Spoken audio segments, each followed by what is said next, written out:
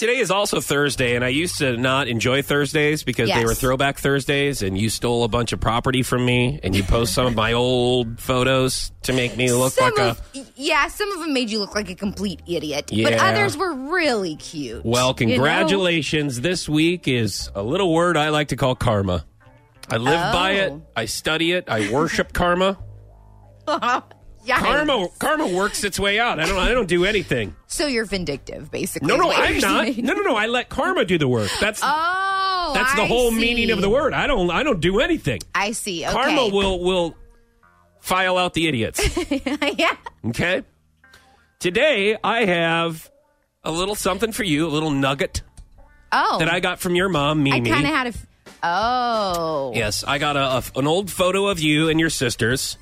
You are the youngest in this photograph. I don't know what you are. What do you mean? I don't know what kind of being you are. You kind of look like an Alien Nation baby. Okay, no, it's a baby picture of you. Your sisters are holding you for Mimi, and I wanted to share with everyone since you've been getting me apparently back.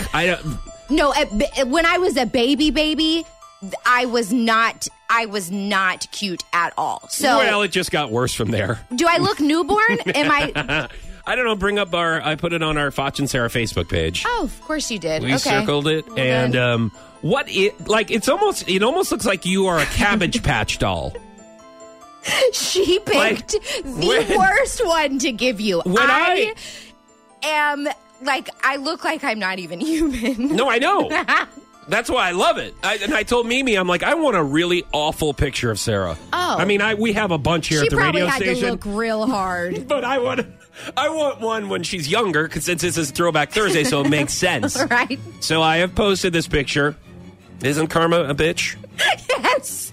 Okay, do you see how all of my sisters, they all cried before this picture because none of them wanted to hold me. Yeah. They didn't think I was cute. They didn't want to hold me. And it's really funny how things work out. Guys are the same right now, today, in your life in 2016. No one wants to hold you.